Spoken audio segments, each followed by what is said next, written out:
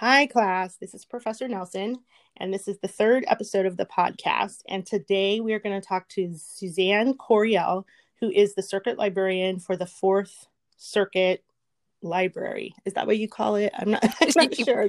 The technical title is the Library for the United States Court of Appeals for the Fourth Circuit. So it's much shorter just to say the Fourth Circuit Libraries. Okay. Yeah, that's a big title. So Suzanne is going to talk a little bit about what they do there, and I have some questions for her, and I think you're really going to enjoy this content. So let me start off with the first question. So Suzanne, tell me a little about yourself, how you became a law librarian, and what you and the other librarians there at the Fourth Circuit Library do to help the attorneys. Sure. Well, thanks for having me. I did some research before I decided to go to law school because I really didn't want to be a practicing attorney.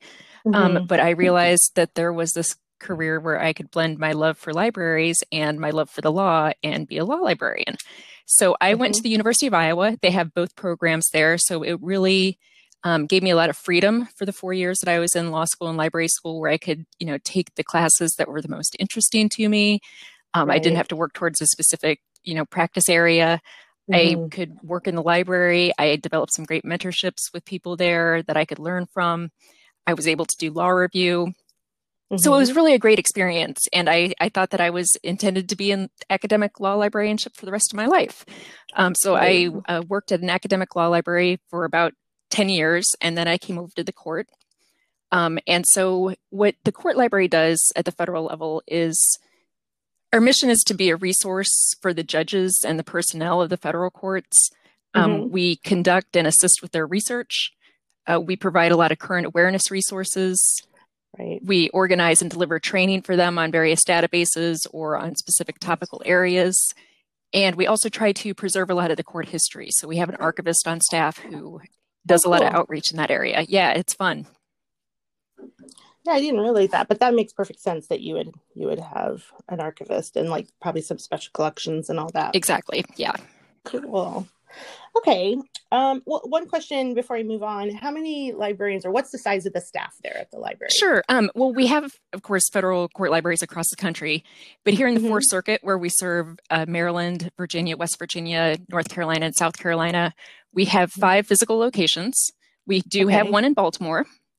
I didn't know that. Yes. We have 3 librarians that are located at the federal courthouse downtown. And so in those 5 locations, we have about 15 staff total. Okay. That's a good size. Yeah. And so you'll find federal court libraries in most major cities at the federal courthouse. Whether or not those libraries are always open to the public and to practicing attorneys, sometimes that depends, but there's usually one there. Okay, good to know. Okay, so the second thing, and something I love to talk about with my students, is can you talk about the tools or databases that the library subscribes to and makes available to the judges and the personnel? And then what, beyond the subscription tools, what else do you use there as far as low-cost tools or free tools, or do you use those at all? Okay, sure. We are very lucky right now that our funding allows us to have Lexis Advance, Westlaw Next, and Bloomberg Law on the national level. So all federal court libraries and the judges and the personnel of the courts have access to those. Our additional resources are on kind of a circuit-by-circuit basis. So some of the ones that we subscribe to in the Fourth Circuit are Hein Online, ProQuest Congressional, ProQuest Legislative Insight, Regulatory Insight, Supreme Court Insight. And we've also made an effort to move into more ebooks. So we offer both the Lexis Digital Library platform and the ProView for the Thomson Reuters materials. Sometimes it's tough to get judges on board with the new technology, but at least they've kind of come on board with it, during the pandemic, so that they can have ready access to those materials.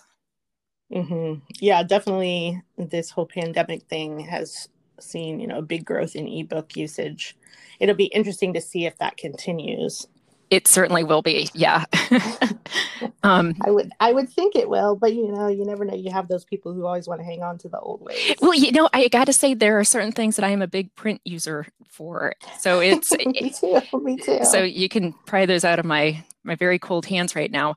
But it's all a matter of preference, and we want to always meet the judge's needs wherever it may be, whether it's print or electronic. So we do a variety of subscriptions and platforms. Right. And I assume you use Pacer pretty heavily, and that is something that I introduced the students to. And then I also showed them, docket access on the premium subscriptions. But how do you use Pacer? Sure. We, in the federal courts, we don't necessarily use Pacer quite a bit. Okay. For the judges and the law clerks, they have access to the behind the scenes Pacer. It's called CMECF. Right. So they're using that to access all of the docket materials. In the library, we do use Pacer some, but more frequently, I'm using it via Bloomberg because the searching is more robust. They have made great improvements on the Pacer searching, but I still really like using the Bloomberg access, especially for kind of tracking things and setting alerts. Yeah. It's very convenient. I get very spoiled.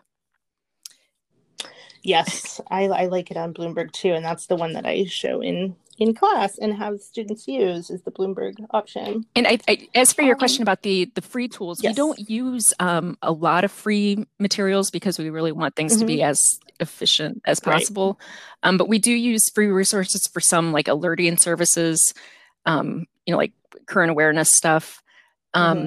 Really, our best quote free resource is the publications that are developed by the Federal Judicial Center, which is the educational arm of the U.S. courts. And they put out a lot of materials like pamphlets, handbooks that are intended for judges. Some of these materials are freely available to the public. So one that I would recommend to your students would be their handbook for federal law clerks. It's a kind of a good guide on, what it's like to be a law clerk, what you would be doing, what tools are available for you. And that's freely available on their FJC website. Oh, that's great. I hadn't thought about looking there to find materials for students, but that's a good reminder for me to look at that and see what else might be useful there to talk about in class. Okay, so that's great. Let's see. I guess question 3, I sort of already asked that. I guess what I'm wondering is, what is the access to the public or, to legal practitioners outside of the court personnel? I mean, is your library open to attorneys, or how does that work? Sure. In both Richmond and in Baltimore, our libraries are typically open to the public, not right now, but we hope to reopen by the end of the year. And when attorneys come in, they don't necessarily have access to electronic materials because we can't provide Lexis or Westlaw credentials. But we do have a lot of print materials. And so the big things that we recommend for attorneys to use, and the sets that we try to keep in our libraries, are like Wright and Miller, Federal Practice and Procedure, Moore's Federal Practice, which is a Lexis publication that really takes people through step-by-step within federal practice. We also keep a lot of court rules, because court rules are incredibly important when you're in federal practice, because each jurisdiction has its own very specific rules that, get as nuanced as the font size and the font type. So it's really important for people to be aware of what those are. We also try to keep a lot of form books, so people kind of have that checklist of what to be going through as they're drafting their arguments. And we try to keep a lot of jury instructions as well, which are also very jurisdiction specific, but they can really help you develop your documents. Right. Yeah. And those are like all the key publications for practicing attorneys. So that's good to know that you have those in print. I know like court rules and some jury instructions you can find on websites, but having Moore's and Wright and Miller, like that's very valuable to attorneys that don't have access to them, electronically or in a small firm, or if they're a solo practitioner. So that's exactly. And we try to keep a lot of treatises, because we know that litigators can really benefit from those, instead of reading, case after case after case. If they can find a treatise that's exactly on point and synthesizes all of that for them, we try to make those treatises available in a variety of topics, like including bankruptcy, because we serve the bankruptcy judges as well as the district judges as well as the circuit judges. So we have all of those materials available. That's great. And so if attorneys come in to use print materials, do they have access to getting help from the law librarians as well? Oh, yeah. Yeah. If they have Yep. questions? I mean, Okay. we're not going to do the research for an attorney who comes in because they've already been Right. trained how to do legal research, we hope. Right. But we'll Hope. help find the books that they might need. If there's Okay. additional materials that we might need to request from another library, we'll try to get those. Oh, that's great. Yeah, and we've really tried to, kind of enhance our services a little bit during the pandemic. And so if somebody needs a chapter or needs a particular section, we'll scan it and send it to them. We don't want to make people's lives more difficult. Right, right. That's great. Yeah, one of the things that I try to focus on in class, and my students will probably say that I don't stop talking about it, is, this idea that don't spin your wheels, stop and ask for help. If you can't find something, like, I think the tendency is to just keep trying and doing more random keyword searches, and that's not a good use of time. And so, I talk about how you can chat with the state law library, or you can ask the librarian at University of Maryland, but now they would know this would be a resource for them as well at the circuit library. Like, there's always help. You just have to ask. Exactly. Yeah, we always recommend to our law clerks and our judiciary personnel, don't spend more than 10 minutes looking for something. Give us a call. Yep. I think one of the big things is that when you're dealing with a new topical area is, if you're running searches and you aren't getting anything, it could be that there's nothing out there. That's always a possibility, especially in, federal court practice.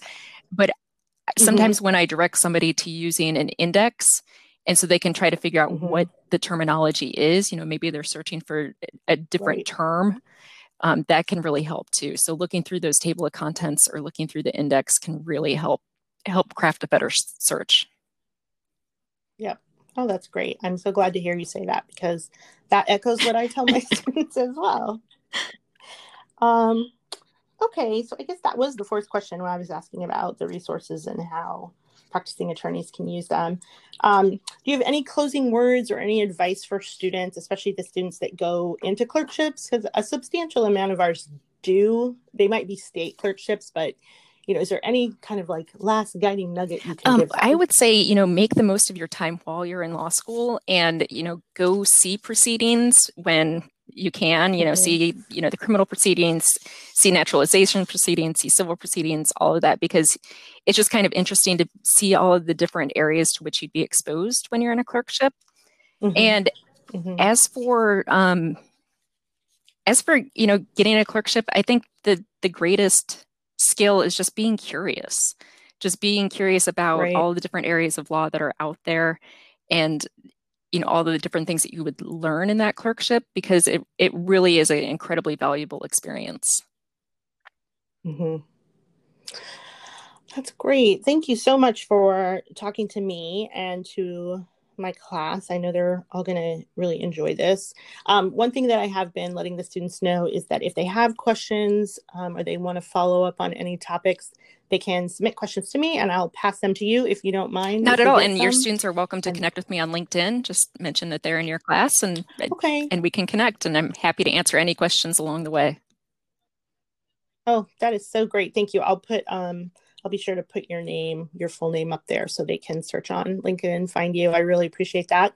All right, Suzanne, thank you so much for talking to me. I really appreciate this. And this will be my final podcast, my final episode of the semester for my students. I know you're all sad about that, but I will be posting this, and I will ask you to do a little write-up about what you learned, and then send any questions that you have, and we can follow up on those. Thank you.